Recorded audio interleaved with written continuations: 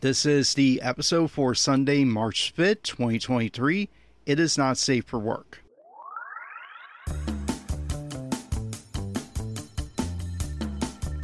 Let's get started. Today is March 5th, 2023. This is episode 31 of Sunday Morning Manga. I am Derek S. McGrath. My pronouns are he, him, his. I live stream here every Sunday, 11 a.m. Eastern on Twitch and YouTube. A video recording is available Sunday afternoons on YouTube and wherever you get your podcasts.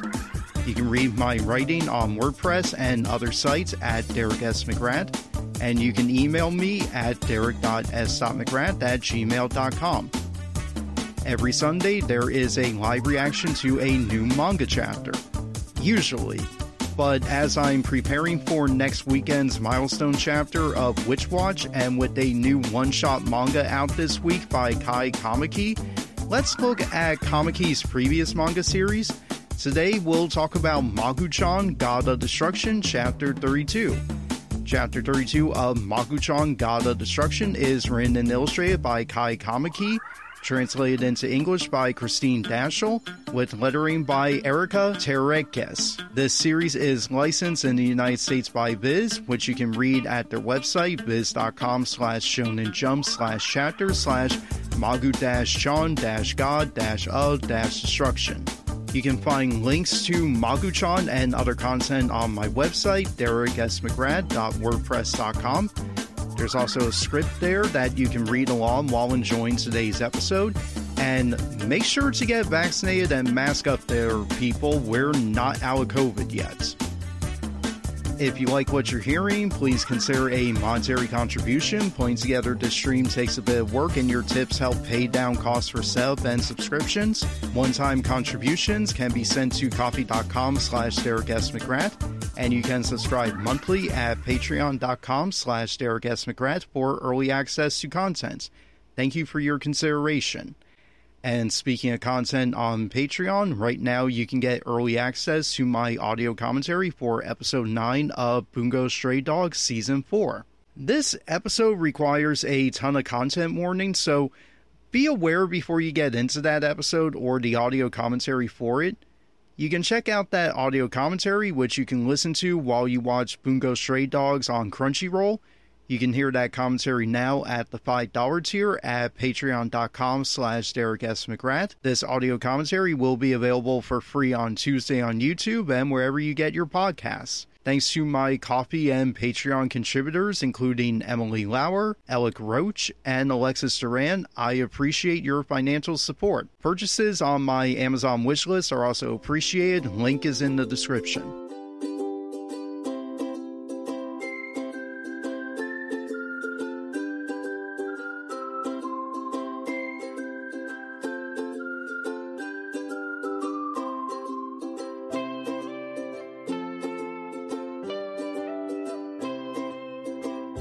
And now, on to today's reaction. This time we're looking at Chapter 32 of Magu-chan, God of Destruction. Instead of a live reaction, we're discussing Chapter 32 of Magu-chan, which first came out about 2 years ago, on February 21st, 2021. Why talk about a 2-year-old manga chapter?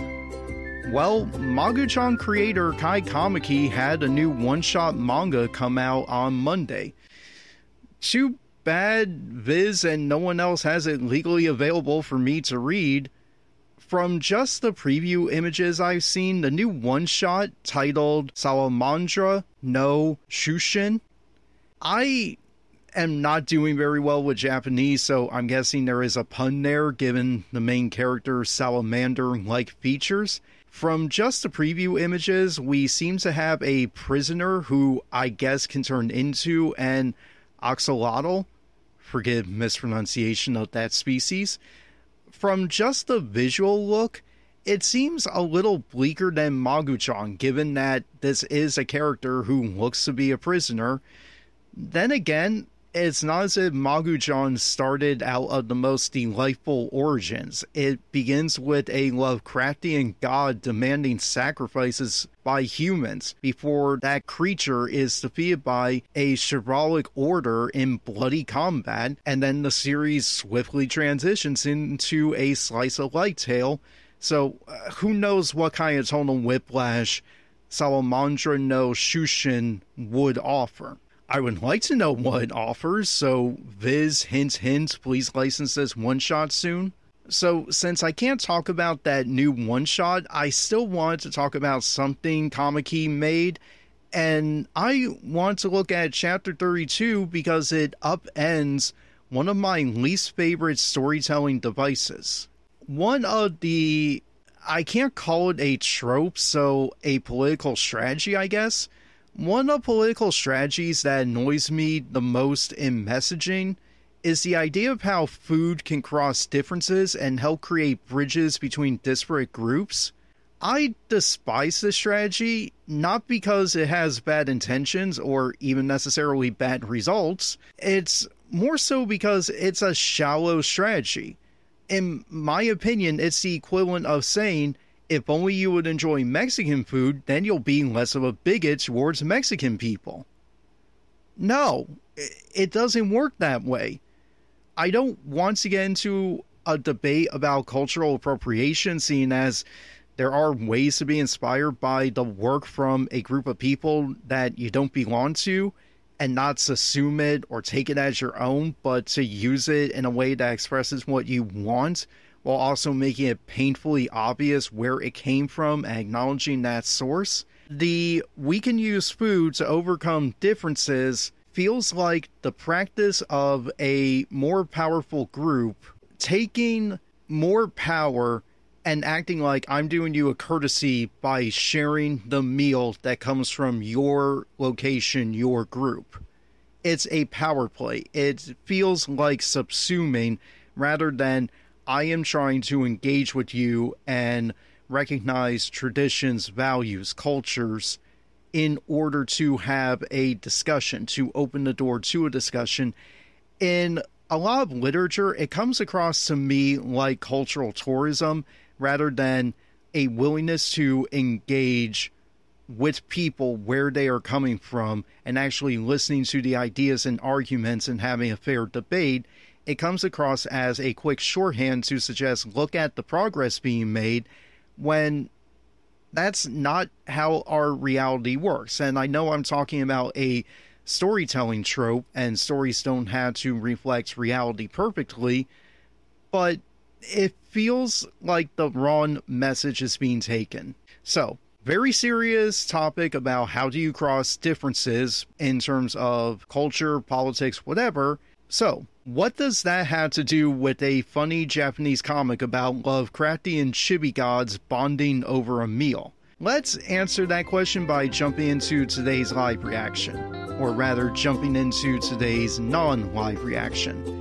This is Chapter 32 of Magu-chan God of Destruction. The series is written and illustrated by Kai Kamiki, translated into English by Christine Daschel, with lettering by Erica Turequez. The series is licensed in the United States by Viz, which you can read at their website, viz.com.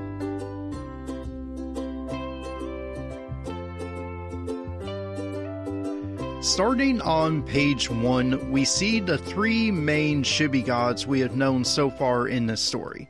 The titular Magu-Menulek, the greedy Naputaku, and the trollish Uneris.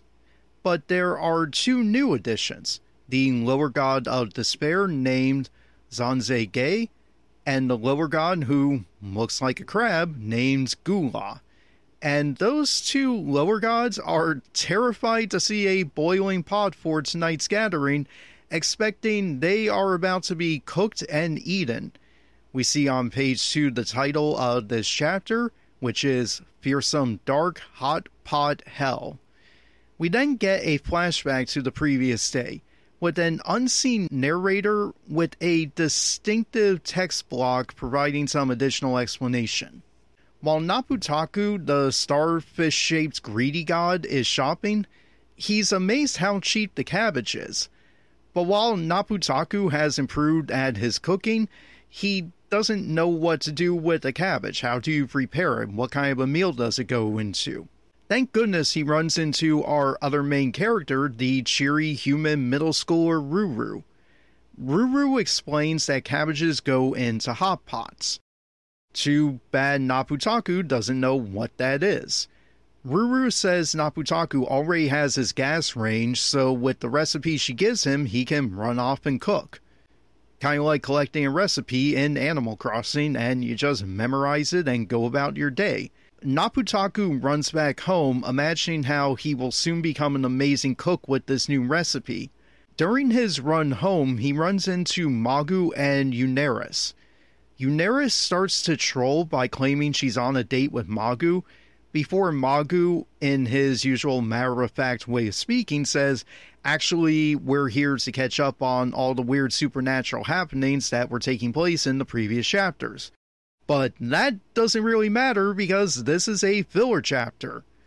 Mostly. We'll get to why this chapter is kind of important for what comes next in the story. Anyway, Uneris says that a hot pot isn't enough. These three are Gothic gods, so why not make it a dark hot pot? This excites the wickedly ravenous Magu, but Nabutaku is a scaredy cat. But once Nabutaku figures out that a hot pot is a communal dish, that means everyone else can bring the ingredients, and it saves on his budget, so why don't they rope in more people? Or in this case, gods. That's why Zanze Gay and Gula are here to bring the budget down even more. Kind of like trying to animate with just a bunch of flashbacks. We return to the story as it began. It is 2 a.m. The gods are in their club room at Ruru's school. And this is as good a time to talk about how this chapter succeeds at avoiding the food helps people overcome their differences trope that I didn't like. I'm not saying we're not going to end up with that as a plot device, but for now, all of this is just to establish who our characters are, especially for new readers. As with other chapters of Magu-chan, though, the character propelling the action for this chapter isn't actually our titular character. I mean, sure, Ruru is the one who had the recipe, but notice it's Nabutaku who motivates most of the action in this chapter. Sure, Uneris is a troll and she's going to get in the way, but there's a reason Nabutaku was the breakout character of the series, who won even the poll for the most popular character of the series. That's because he has an actual personality. I'm not ignoring Magu's personality, I'm not ignoring where his story goes and how it wraps up, but honestly, so much of his character progression seems to have been delayed until the very last chapter of the series. He's a rather static character with predictable actions. That's good for the sake of setup and punchline comedy, but doesn't really help narrative progression. Meanwhile, Nabutaku is not static, and is actually quite a flexible character. This is the Chuck Jones era Daffy Duck of this series, and that includes all the roles Daffy fulfilled in the Chuck Jones era are the same roles Nabutaku fulfills in this series. Do you need a character whose greed will propel the action of the story? You got Nabutaku.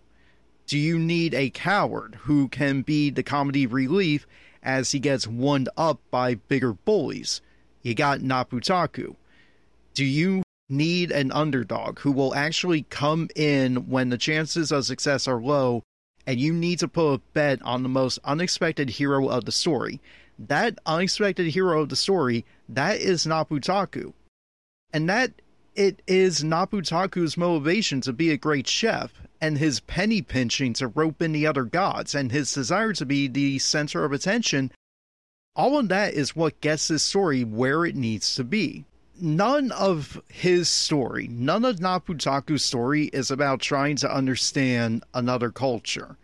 If anything, it's Uneris who is most interested in learning about cooking, and even then it's for her typically shallow reasons, that being that she saw a hot pot once in an anime, so that is why she is trying to get into this. That being said, I can't sit here and act like getting into food for supposedly shallow reasons because you saw it in an anime is entirely bad. I don't want to act like anime as an entry point to learning about Japanese culture is entirely bad. you only learn something by first encountering some part of it. So what if you learned about a culture first by food, or by animation, or music, or fashion, or history, or literature?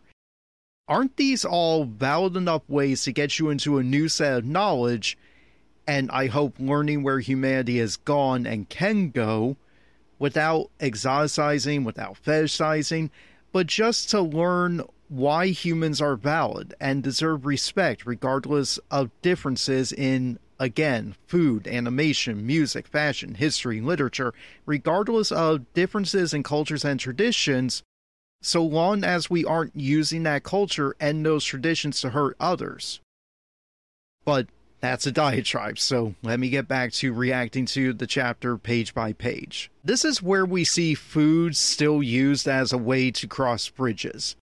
Up to now, Zanzenge and Gula have been largely joke characters in this series. They're repeatedly referred to as rankless, that they don't even rank when it comes to the gods. Now we start to vary their characterizations. Zanzenge and Gula were introduced around the same chapter, but their personalities don't really come across as different to us until we start getting to see this kind of work in this chapter. Zanzenge is the godly embodiment of depression itself. Zanzenge is that moment in Soul Eater where everyone is lined up and depressed because of Krona's poem.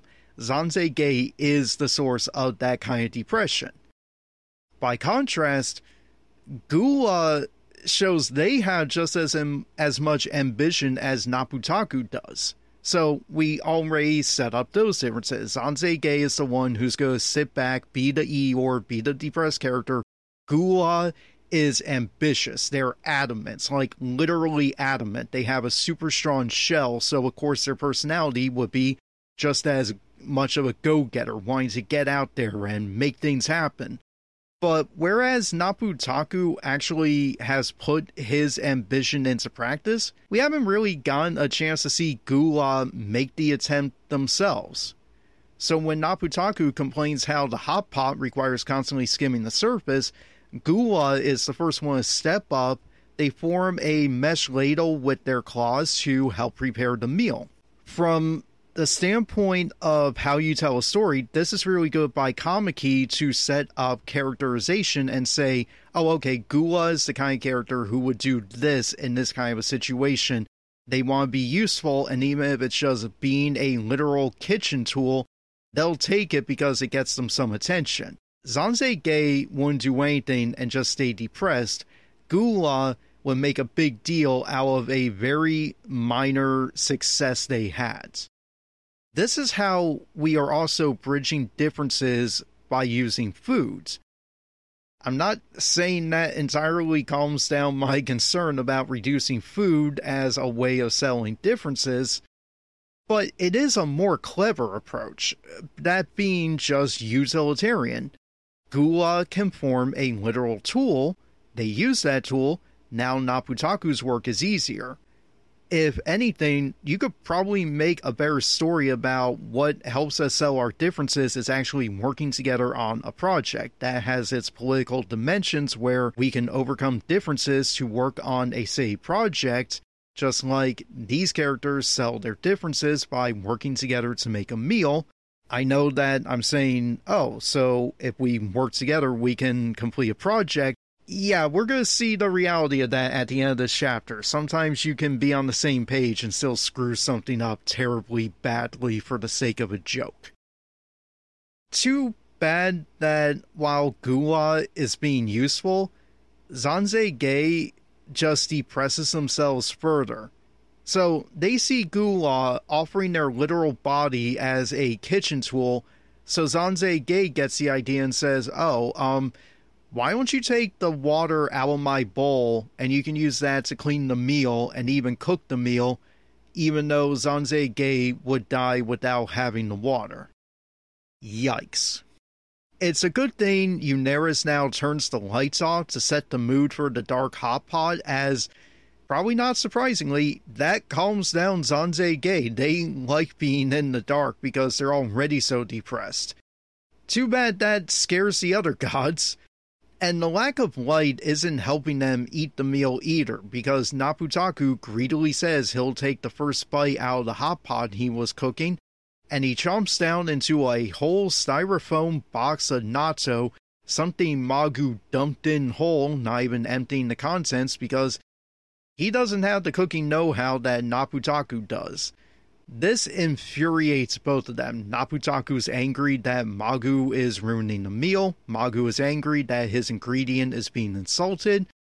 Euneris tries to calm down the tensions by saying, it's a dark hot pot. You don't have any light. Of course you don't know what's in there. That's part of the fun. That only infuriates the other gods because it now dawns on them Euneris knew something like this will happen. She knows these kind of storytelling tropes, these kind of jokes, and they realize, Euneris knew something wacky would happen, and this is all for her typical anime tropes sake of comedy. She admits she also snuck in some magical ingredients to spice up the story, the meal, so yeah, now they're even angrier realizing this is going to end badly for us, something bad's going to happen because of the magical ingredients. So we'll talk about how they tried to get around that, and it still doesn't work for them. To get around Euneris' trick, the others decide, okay, let's just eat the ingredients we put in the hot pot, we know what we bought, and then we won't get stuck with whatever Euneris added to the meal. Again, this is showing the flaw to the trope that food brings us together. This is going to be undermined at some point, but at least we have an argument here to show that meals hardly only bring us together. You wouldn't have so many bad family dinners, especially around Thanksgiving, if differences could be settled so easily over just one meal. Magu grabs his own ingredient, that being the natto, and he starts to obsess about it.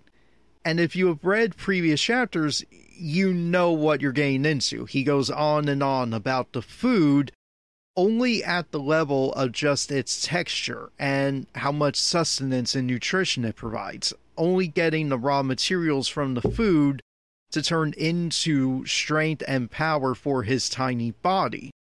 He's not getting satisfaction from flavor or presentation. You could put in all the work to make it taste good and look good, and his only review will be, well, it gave me plenty of energy, so I guess it's good. But this time something different happens. He gets rather poetic. I want to pause to commend how well the translators for this series differentiated voices for all of the characters. Magu's Gothic monologue in this chapter about how good his meal is, it's like a literal poem. And that is so well accomplished, and credit to Kai Kamiki as author, but also credit to English translator Christine Daschel for localizing this to give it a flair of Gothic poetry to communicate what kind of a personality Magu has. Too bad the other gods aren't as easily satisfied. Gula, again showing how he differs from fellow rankless god Zanzenge and fellow ambitious god Nabutaku, lashes out at Euneris. This is if you imagine Gula, because of being a crab, those internet videos of crabs with knives? You kind of imagine at this moment Gula just kind of poking a knife at Euneris, acting like, back off, don't do this. Gula, as I said, is the god who is adamant. They have a strong shell. So, of course, they are stubborn, and they're upset that Euneris did all of this just to watch them eat to satisfy her own trope-heavy plots. Magu agrees and challenges her to eat herself instead of just watching them eat. So she does. And Kamiki hides her eating in shadows, cutting away to show the other gods' reactions, and you can only see the sound effects of her eating. And it is so creepy because Euneris' method of eating is so inhuman that, as you will expect for something Lovecraftian, the point isn't what you see is frightening. It's what you can't imagine as the most horrifying. Now that Euneris has finished her meal, she brings us back to what she said in the beginning of the chapter, which is her and Magu's date to catch up on everything that has happened in recent chapters. Remember how I said this was a filler chapter, but not really? Yeah, this is what we're getting into. We're kind of getting a recap, but also a recap to explain to us what is coming next in the story. She asks Gula how they happened to just show up in the same town where Magu was washed up. Gula isn't one for thinking things through and says, well, they were just told by someone that Magu was in this town, so go challenge them, and if you win, you'll be able to say you have a higher rank than Magu. Magu interrupts Gula to say, this is all too coincidental, which means someone is hunting him. Things are a little vague here, unfortunately putting us into the same positions that Nabutaku then finds himself in. Nabutaku speaks up and says, what is everyone else talking about? And we in the audience ask the same thing. What is everyone talking about? So Magu tells Nabutaku to shut up if he doesn't understand and let those who do keep talking. Yeah, that's a rather rude way of telling the readers that they need to wait as well and that an explanation will come soon. Just wait for a later chapter. Thus is the curse of serialized narratives. Before Euneris can answer Nabutaku's questions, Nabutaku lets out a groan. And then Gula lets out a groan.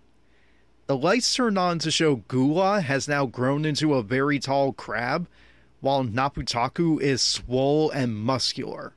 So, a trick passed down the Armstrong line for generations. Here we further establish how similar these two ambitious gods are, as they're now excited to get more and more powerful from this meal. Whatever Euneris spiked the hot pot with has made them grow. So, insert Rhea Repulsa joke here. Gula and Nabutaku start getting all roided out and start to rumble, upsetting Gonze-Gay. Like, literally upsetting them. They're knocked out of their bowl of water. Magu tries to ignore this fight just to eat more of his own natto, but because Gonze-Gay fell out of their bowl, they latch on to Magu, and that infects Magu with Gonze-Gay's depression, and Magu ends up spilling all of his entire natto dish onto the floor.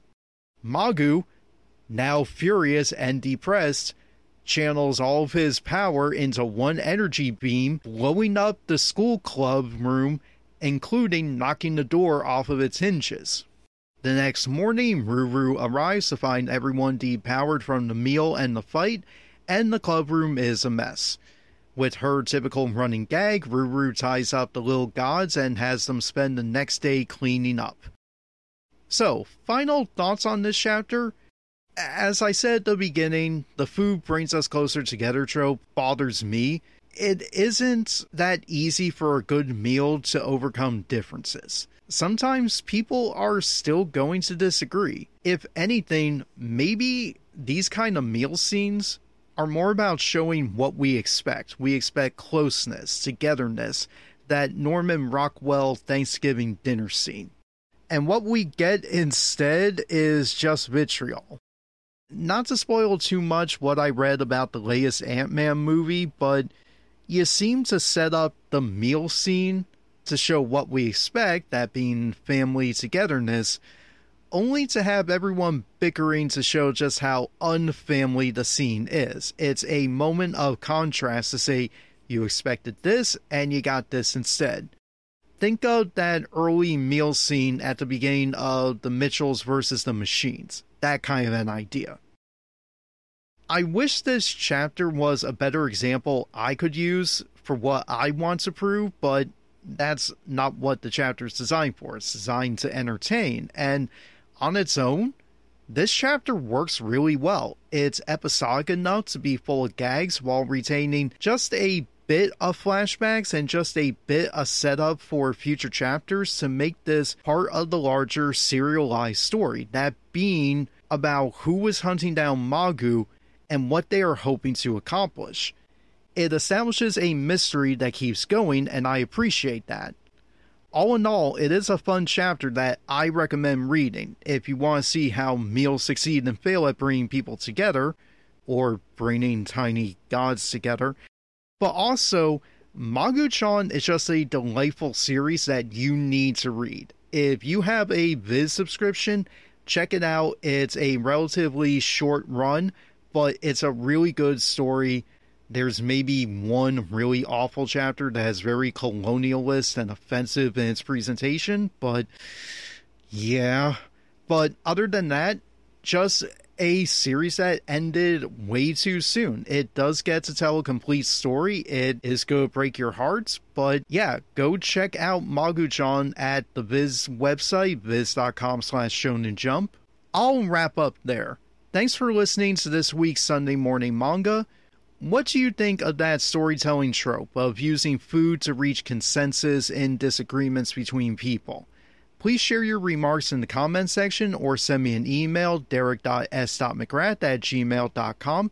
As a reminder, keep your feedback respectful. We're cultivating an anti-bigotry space here. More on that in a moment. If you did like what you heard, please let me know. Contributions at coffee.com/DerekSMcGrath and patreon.com/DerekSMcGrath are appreciated. Please include a note to let me know what you liked in the episode and what you would like to hear more of. And your contributions give you the opportunity to recommend works for me to cover each week. You can join other Coffee and Patreon contributors such as Emily Lauer, Alec Roach, and Alexis Duran. Thank you all for your support. And if you like what you heard, or didn't like what you heard, please check out these other people's awesome stuff. A blog roll of recommended people to visit is at my website, dereksmcgrath.wordpress.com. But for now, I want to focus on 4 creators. First, 2 creators, Ichiro's and Eve. Both accept commissions for their art, so while you order something from them, why don't you go check out their recent stream of Animal Crossing, showing off Festival in the game and a fairground they're building on their island. You can watch now, twitch.tv/eve_chi_, and learn how to commission from them at twitter.com/ichi_rose_. Second, Golden Sun Deer created artwork of characters from today's manga, featuring Magu-chan along with Maka Albarn from Soul Eater. Check out their artwork at the link in the description and commission their art at twitter.com/goldensundeer. Finally, check out the writing of media critic, historian, illustrator, creator overall Jeff Harris. Links to his PayPal and Amazon wishlist are in the description. But also check out Jeff's work on the YouTube video, The Book of Toonami by the Sundoku Zone, about the first Thundercats animated series. A link to that YouTube video is also in the description. And one more thing before we wrap up today.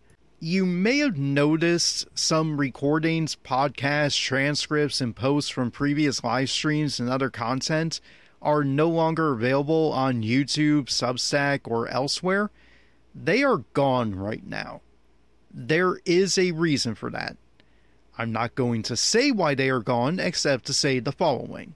Black history matters. Education matters. Libraries and book access matter. Trans rights matter. The ability to live your life without being afraid of being harmed for who you are matters. Gay rights matter. Abortion access, birth control, STI protection, sex education, and body autonomy matter. Being able to live with disabilities, because we make our world accessible, and because we vaccinate and mask up to protect others, that matters. Clean water, clean air, they matter. Inclusivity, diversity, equity, anti-bigotry, they matter. Anti-fascism matters. Voting matters. Human rights, including the right to speak and to write, matter.